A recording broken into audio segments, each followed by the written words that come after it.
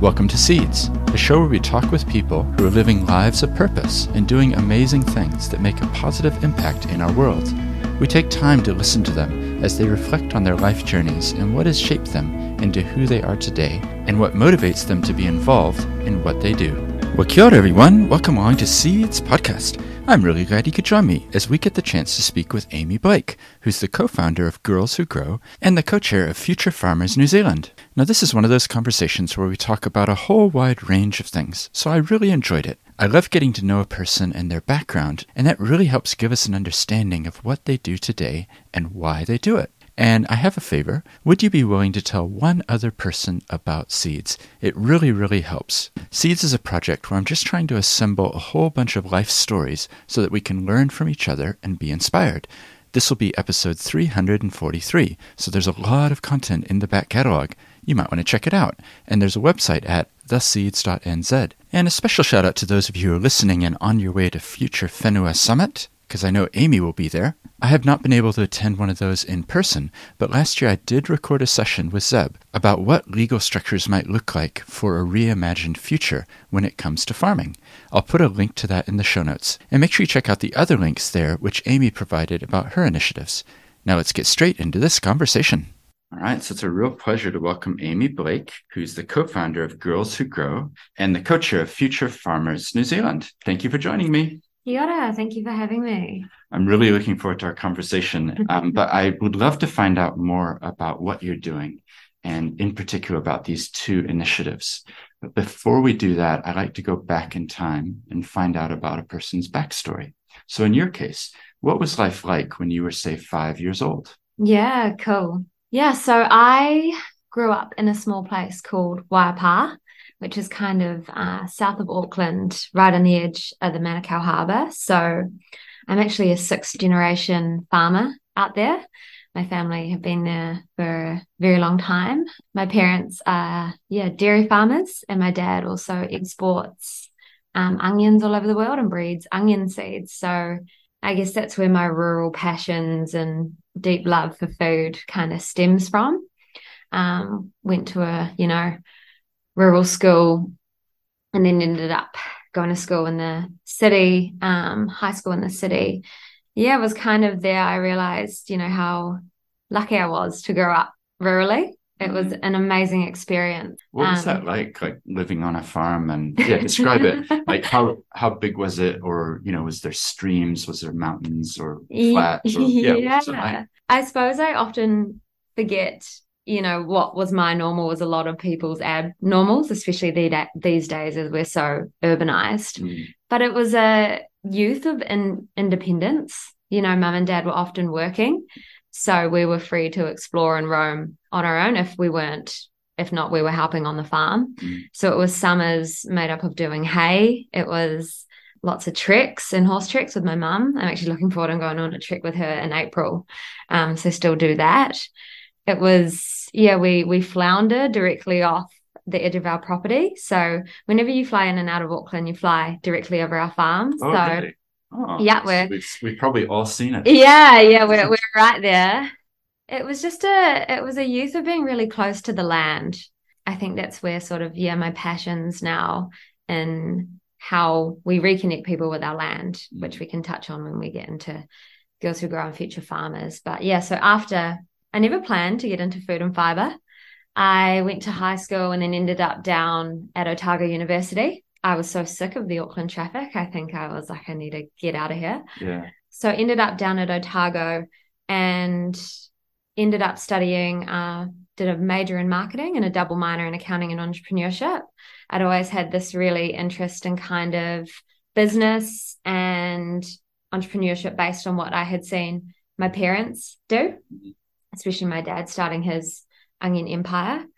And then during my time at Otago, ended up on what's called the FMCG Futures Program. So, and then that means fast moving consumer goods. So all things groceries. So spent some time at, really big grocery retailers, at Foodstuffs, a little bit of time at Frucor, and then ended up at Mars New Zealand on their graduate program. Right. And just going back, in your childhood, sort of teenage years, did you always know that food or agriculture would be in your future, given your background, or was it something that you came to later? Possibly. I think especially my dad's businesses has always kind of, the family businesses are there. But mum and dad were always very supportive in that, go and do your own thing and then come home if you want to. So decided to go and explore other paths. I've always had this massive interest in human health. So that's always kind of been there underlying, but also loved storytelling and marketing and creativity. So really enjoyed my time at Otago doing that, but not necessarily. It was sort of, I ended up in the grocery game and ended up at Mars, New Zealand, which was an amazing big learning experience for me. Obviously, no one really realizes Mars own so much of the pet food industry, most of the gum and mints, and I ended up working on the food portfolio. So really cool, marketing campaigns, connecting people to food and their plates. But there I championed a project on food insecurity and increasingly saw that so many New Zealanders are going hungry. About 40% of New Zealanders experiences some sort of food insecurity, and 1 in 5 kids are going hungry. And then also just increasingly saw the pressures and changes that my mum and dad were having on farm. Dad with his export markets and changing market and consumer needs, and then a changing climate and droughts and all sorts of things. And I actually got pretty sick in 2020. And I kind of just came to realize that we can't truly be healthy as humans while our planet is sick. And so ended up down this huge environmental path. Started volunteering with Generation Zero, which was amazing, as well as in Auckland at Mars. But just really wanted to come and get involved in our primary industries. I sort of took a step back and looked what was happening. We had this Hawaka Ikinoa come in with our emissions tax and just so much in the space going on. And so decided to make the decision to leave Mars and head down to Lincoln University. So that was in 2021. And making a decision like that, like you're in a secure job. It was hard, yeah. Talk us through that. Like, how did you, was there a moment when you, I don't know, looked in the mirror, you saw a sunset and you thought, this is what I'm going to do? Or how did you, because it's hard once you've been a student and then you go into the workforce and then you decide to go back. Yeah. Tell us more. Well, there was kind of one moment. It was a hui with Generation Zero in summer. And it was a real passionate group of young people who wanted to, make our world better. And we got to the topic of agriculture. And I was the only one there from a farming background and the only one with any sort of, real connection to land or ag. And I was like, oh, people are just so disconnected from our food systems. And I got to the point, especially at Mars, although like food campaigns were amazing and I worked with amazing people, I reflected, I was like, is this really creating a world that I want right now? And what do I really want to do? So I guess it wasn't necessarily one moment, but just a number of small things. And I got to the stage where I was like, I can't keep, sitting in traffic or going to the office or doing whatever I'm doing, knowing what I know and not go do something. I wanted to, and I'm so blessed, I'm so privileged that my family and friends and stuff were all supportive. So I could make that decision. I don't have a mortgage. I don't have kids. And Lincoln was fees free at the time. So, my colleagues at Mars were really supportive too. I think they knew that it was my passion. Still connected with them as well. That's great. And how did you know what you were going to study when you went there? Was a specific program or course? Well, I talked to a lot of people, some at Lincoln and others in the industry, which really helped. I think just talking to people was the key. But because I had a background in marketing and commerce, I decided to head in. I enrolled in a taught Masters of Management, specializing in agribusiness. So I enrolled in a taught Masters because I knew I wanted to do research, but I didn't have a clear topic in mind yet or didn't know exactly what to do. And so when you go into research a Masters, or a PhD and you need to get a supervisor, you need a clear idea. So that was a really good starting place. And I think what Lincoln has done for me is give me the confidence to step into this sector, because it was like I was at Mars and, I wanted to get more involved in New Zealand's primary industries and help solve some of the challenges. And, I was also see the opportunities, but I felt like I just didn't quite have that in all honesty, people kind of need to, if you want to get into it, some people are kind of like, well, who do you think you are, kind of thing. So especially it gave you as a kind woman, of a foundation or a platform to then say, well, this is what I'm doing and let's have a conversation. Yeah.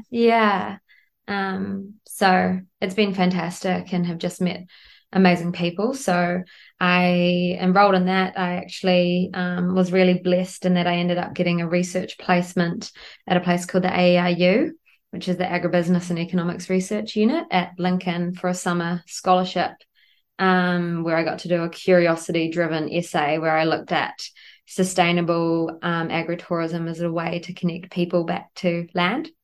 But anyways, I ended up, normally that would take a year and a half, but I smashed it out in a year because I did summer school and this research placement counted as points. Right. And then during that time, ended up getting approached by my supervisor, Alan Renwick, and about a project they had with our Land and Water. And that was looking at the role of information in land use decision making. So that's what I'm currently finishing off at the moment.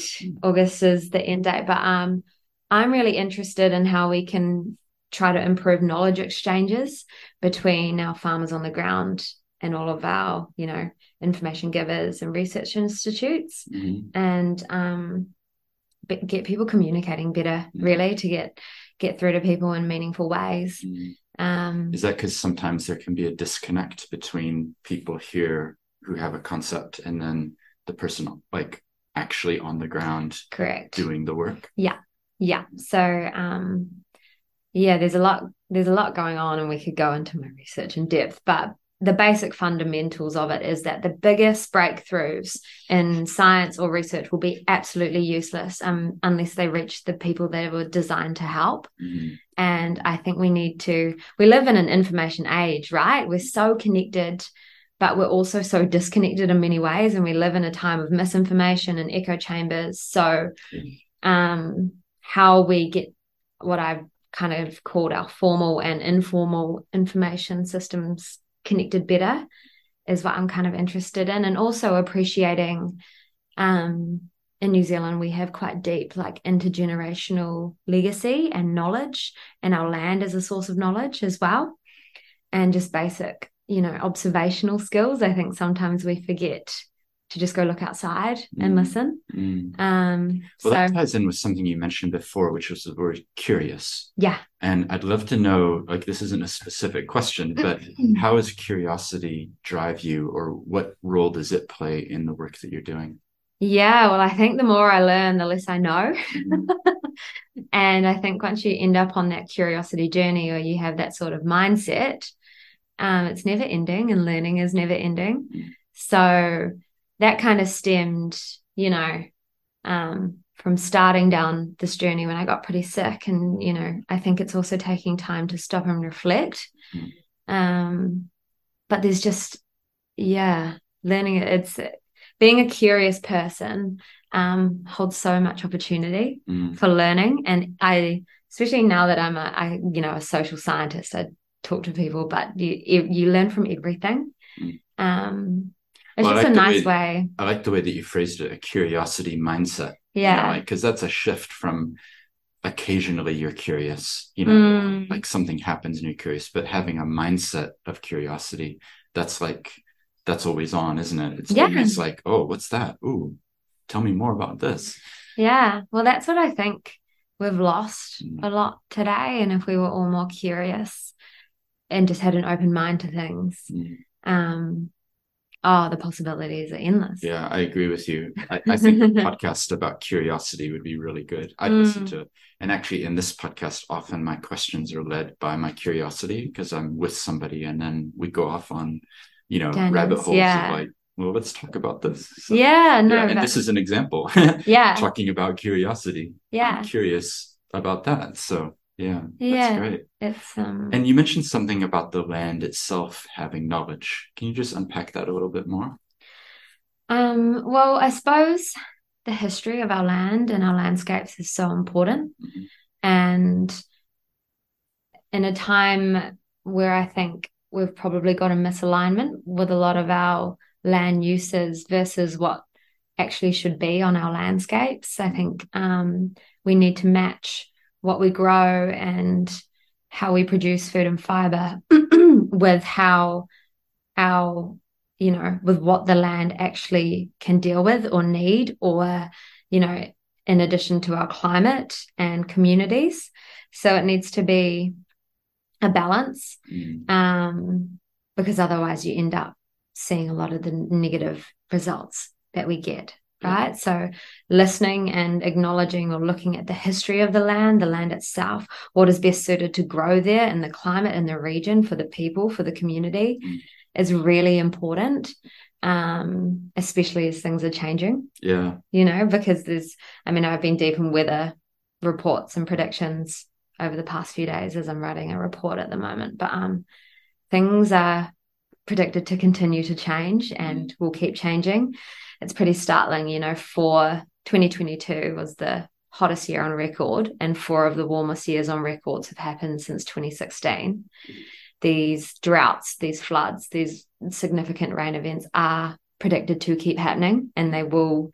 Our climate is changing, and farming in an unpredictable climate is almost impossible. Mm. So we need to be adapting and matching our land use for the climate, for the land, for the people in the community. Mm-hmm.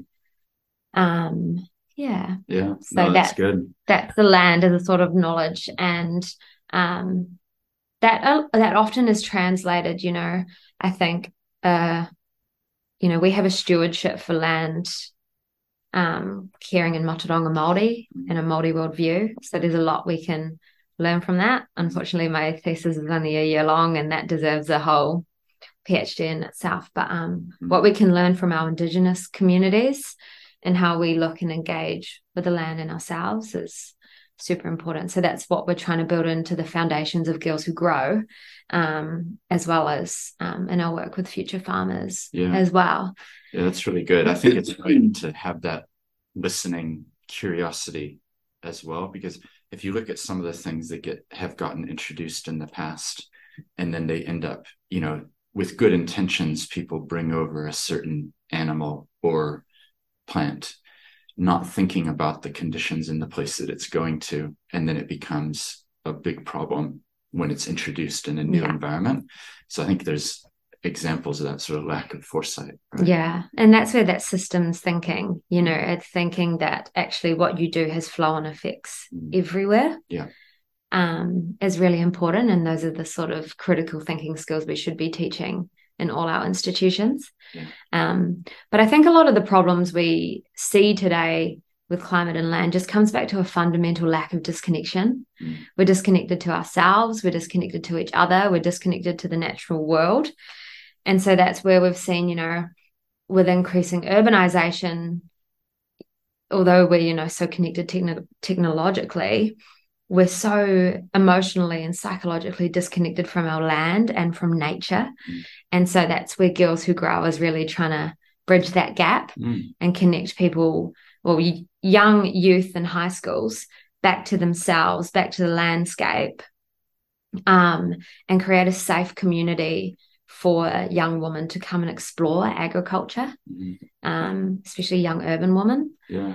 So tell us a bit more about that. Like, when did that start, and how's it going? Yeah, absolutely. So I ended up, while I was at Lincoln, joined Future Farmers, and it was a good friend at Future Farmers who put me in touch with my co-founder, Kath. And back then, this was, late last year. And it was called Birds of a Feather Flock Together back there. And we came together as a really diverse group to ideate around this idea of how do we empower the next generation of change leaders in our agricultural industry. So out of that, we ended up getting accepted into Creative HQ's GovTech Accelerator program. So that was, and based in and out of Wellington and online. And that was amazing. That's quite a structured 13-week program. And during that program, you go through a very intensive kind of discovery phase. So we went in with that idea and then really got into desktop research and interviews and all sorts of stuff there. So it was there we found some pretty startling things. We found the number of school leavers entering our primary industries has been decreasing since 2009. Currently, only 6% of school leavers even enter the industry. And there's just huge talent and skills shortages. Like we really need talented young people to be coming in. MPI have, big indications that we need 25,000 more workers by 2025. And there's just huge challenges. Through our interviews and surveys, we really found that youth are, A, worried about the climate crisis, but B, they just have really confused perceptions about agriculture, or a lot of them, especially in urban regions, have very little knowledge or negative perceptions.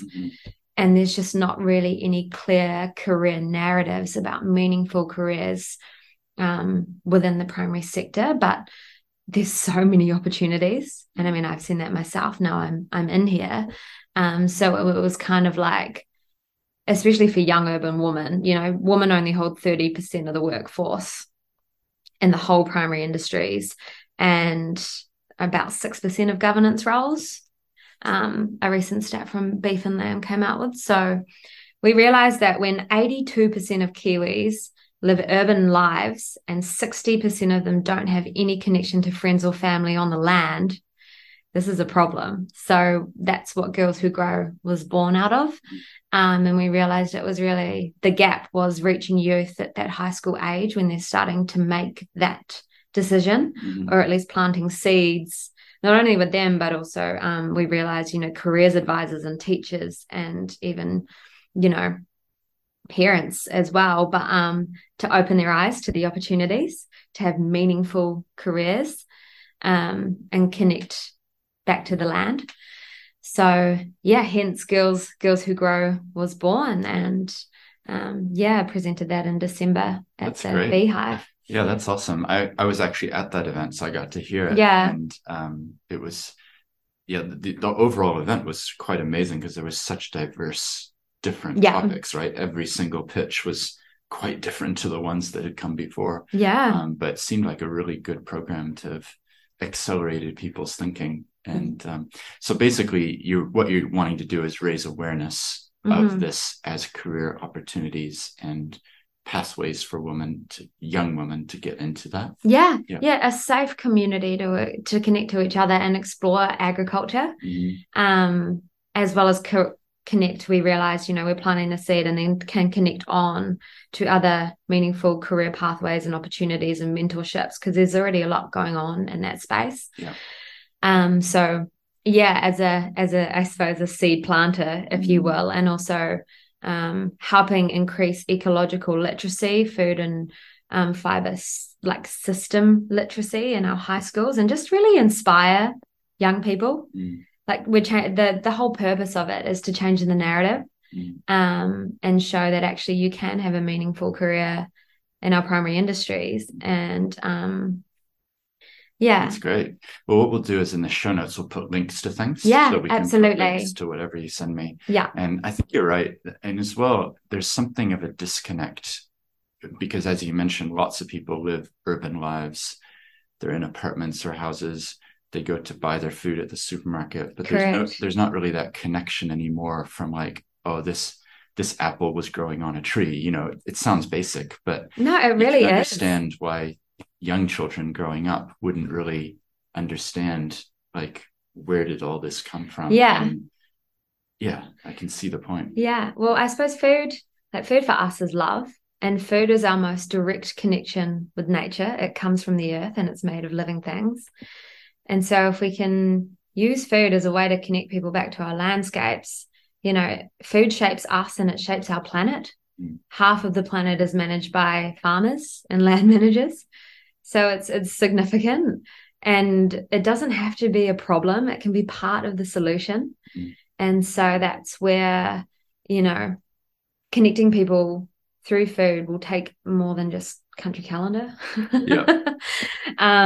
So that's why Girls Who Grow is coming in and really using we're using the power of collective imagination is what we're doing. So essentially we read a book last year called From What Is to What If. It's by a guy called Rob Hopkins. If you haven't read it, I'd highly recommend it. I'm convinced the power of collective imagination can change our world. We can't create a better world without first seeing it. And so we're getting in with young people to help inspire them and spark their imagination about how we can heal, clothe, and feed ourselves without it costing the earth, and what sort of future they want to see. Sounds really good. Well, maybe send me the link to that book and we'll put it in the show notes for people to find. Yeah, absolutely. It reminds me of another book I read. I think it's called New Power, and it's describing power dynamics that in the past it was very hierarchical, that there was an authority figure that made the decision and then it went out. Whereas today it's moving more towards a community-led thing. And the examples they give were things like Me Too movement, which there's not like one person in charge of the Me Too movement. No. As opposed to in the past, there might have been like a person. Know? So it's really interesting. Absolutely. And I see that in my research, farmers, so long we've had that linear top-down transfer of solutions, of knowledge, of whatever. But especially in today's world, farmers are co-creators of knowledge, and we will interact with networks and all these different things in different ways. So conceptualizing how we go about things like that changes the way you go about it. So rather than, getting into schools and educating, we like to say we're co-creating and inspiring. And I think in today's world, as our old stories aren't really serving us anymore with so many of this, the problems we see, what we really need is a new story. And I suppose it's where my passion for marketing and stuff comes in. But a story about our future that we actually want, rather than a dystopian future, that's not that hopeful, because we know that the fear and shame and whatever doesn't work. We need to get people engaged. We need to get people inspired. And so it's that inspiration, that hopeful story, and that imagination to help us get there. So that's kind of the basis of Girls Who Grow, and just, really reconnecting everything at every level, but particularly with our land, with ourselves, and with nature. Yeah, no, I love that. It's really good. And I'm glad we're able to have the conversation. Last year, I helped a group setting up a charitable trust, which is based in Addington, which isn't far from here. And they are like an urban farming.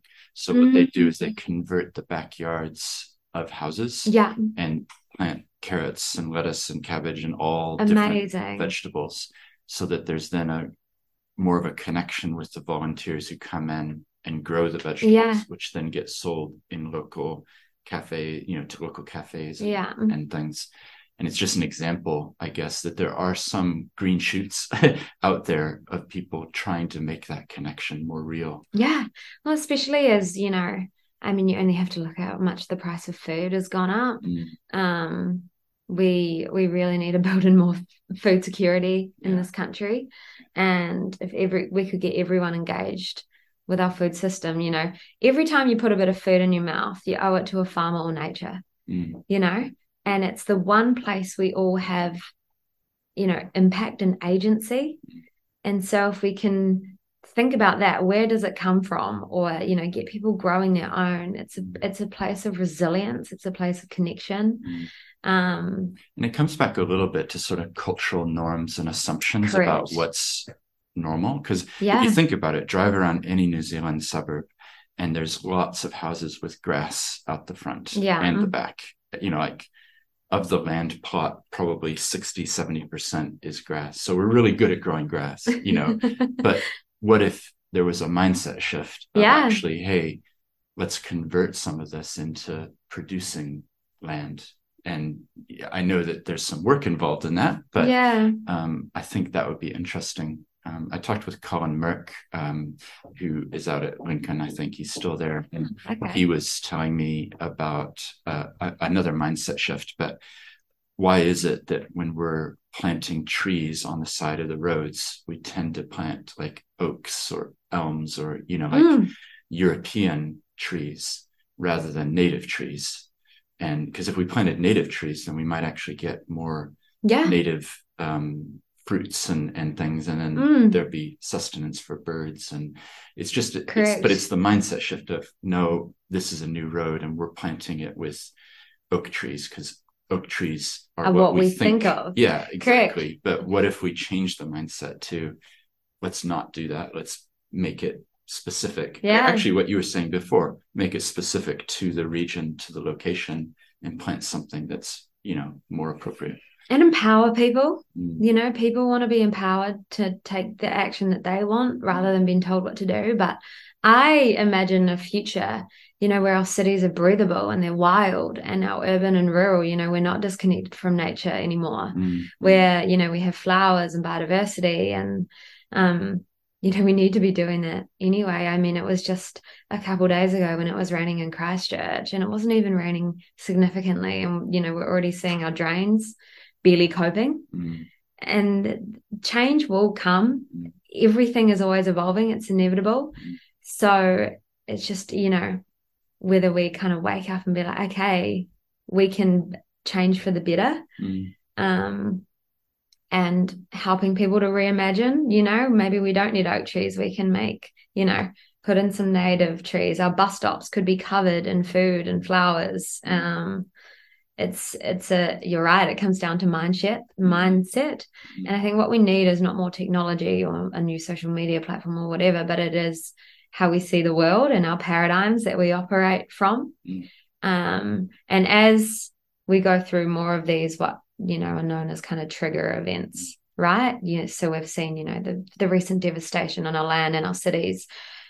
People are wanting a new story. And so that's when it's really important that we have a better one to tell. And it comes back to what we were talking about with curiosity, and that curiosity can be a mindset. Correct. It's another mindset shift. Yeah. And change is inevitable. Like, people get, oh, that can't happen. But like, the world used to be flat, change in today's environment, you cannot predict it. We've got so many, I was writing about it last week. We live in a VUCA world. It's volatile, uncertain, complex, and ambiguous. No change is linear anymore. So I get excited about it because I think the status quo wasn't that great anyway. And I can imagine a better future. So it's a matter of connecting everyone to that. And we can't do it alone. We cannot do it alone. We do not. This whole idea that we operate in isolation or we're by ourselves is causing us harm. So I think being better connected is what we need to do. So that's what, Girls Who Grow are on a mission to reconnect girls and back to themselves and to our landscapes and, get things happening. That's great. So what would be a practical thing for somebody listening to reconnect? What's a basic thing that they could do? Just think about where your food comes from. Just, it's your most direct connection to a land and nature, and the system that it comes from makes all the difference.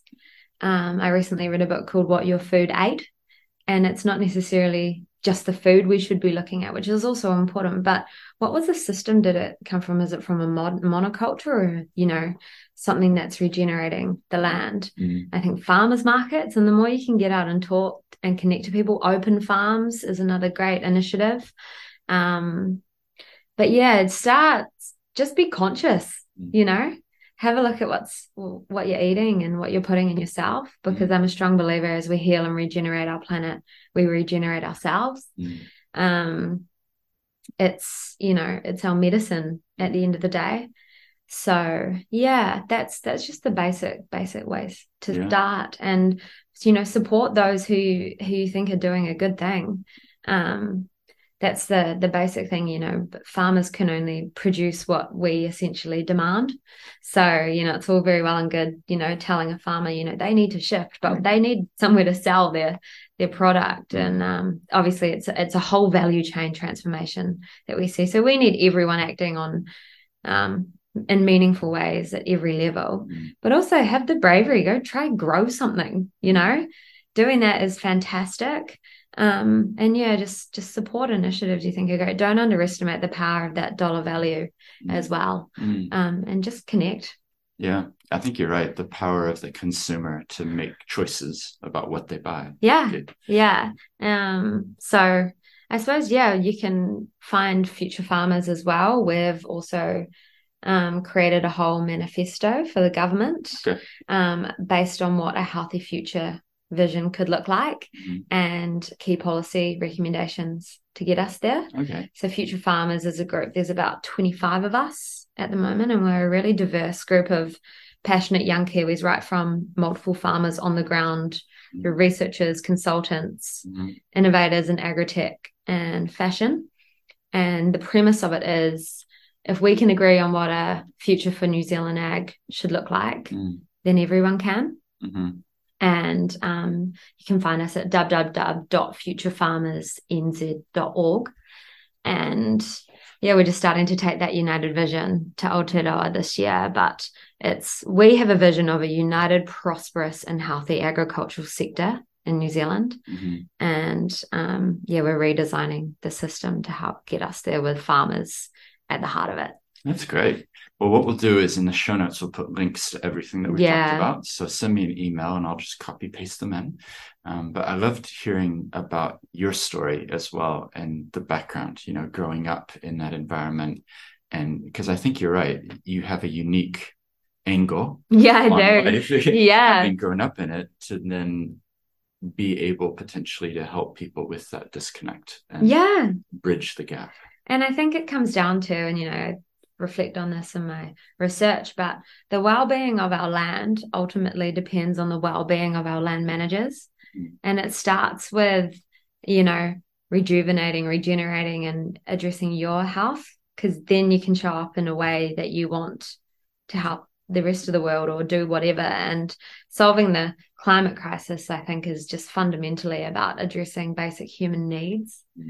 And it's when we light ourselves up and get excited about the meaningful work that we do and care for each other that we then take care of our land. And you can, this is a bigger issue than New Zealand, but you can never expect someone living in poverty or that all they can think about is direct human needs to, think about the climate in 2 years.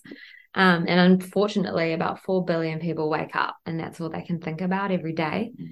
So it's about healing ourselves and healing the land, because at the end of the day, we are a part of nature. And I think we've just forgotten our place in the world.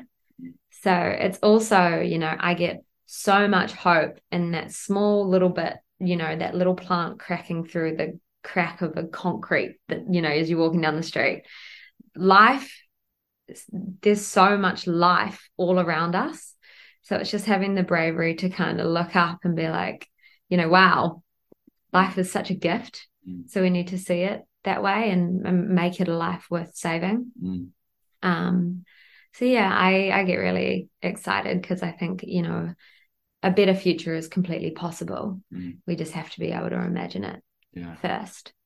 So yeah, that's wonderful. Well, I love your enthusiasm, and I love that you're going out and helping young people to think about these things. You're right, there is sort of a disconnect that's built up over years, and unfortunately technology probably makes it worse because we end up sitting on screens instead of actually going for a walk or getting out into nature. But you've given us some really practical tips and ideas, and we will put in the show notes the links to things that you've talked about so people can click and find out more. And I guess there'll be newsletters or other ways that they can connect going forward. Yeah, for sure. So we're early days. We've got our first Girls Who Grow workshops in 3 Otago high schools next week. Future Farmers are just starting to grow our reach and roll out this year. We've got a few speaking events coming up. We're just wanting to get our vision out there. So yeah, Great. Well, hopefully this little podcast will be another tool to tell other people. Yeah, And they yeah. can click and they can find out more. But thank you so much for coming on the show. I really appreciate it. And it's been amazing to hear that life journey that you're on. And it'll be interesting to see what happens next, because I know you're finishing up and looking for what the future holds. So Well, maybe we that's the can come question. back and do another follow-up in a couple of years and see how it all panned out. But thank you so much for joining me on the show today. Yeah, thank you so much for having me. Well, I do hope you enjoyed that conversation with Aimee. I really enjoyed hearing her background, what she's involved in today, and I love the positive attitude that she brought, thinking about what the future might hold. We need more people like this to get in behind the youth and help them to imagine careers that they might otherwise not consider. If you enjoyed this episode, then check out some of the others in the back catalog. And don't forget, there's lots more information at theseeds.nz. And I have a favor. Would you be willing to tell one other person about Seeds? It really, really helps. And even better, if you're willing to take the link to this episode, post it on social media, tag me in, I will comment. Until next time.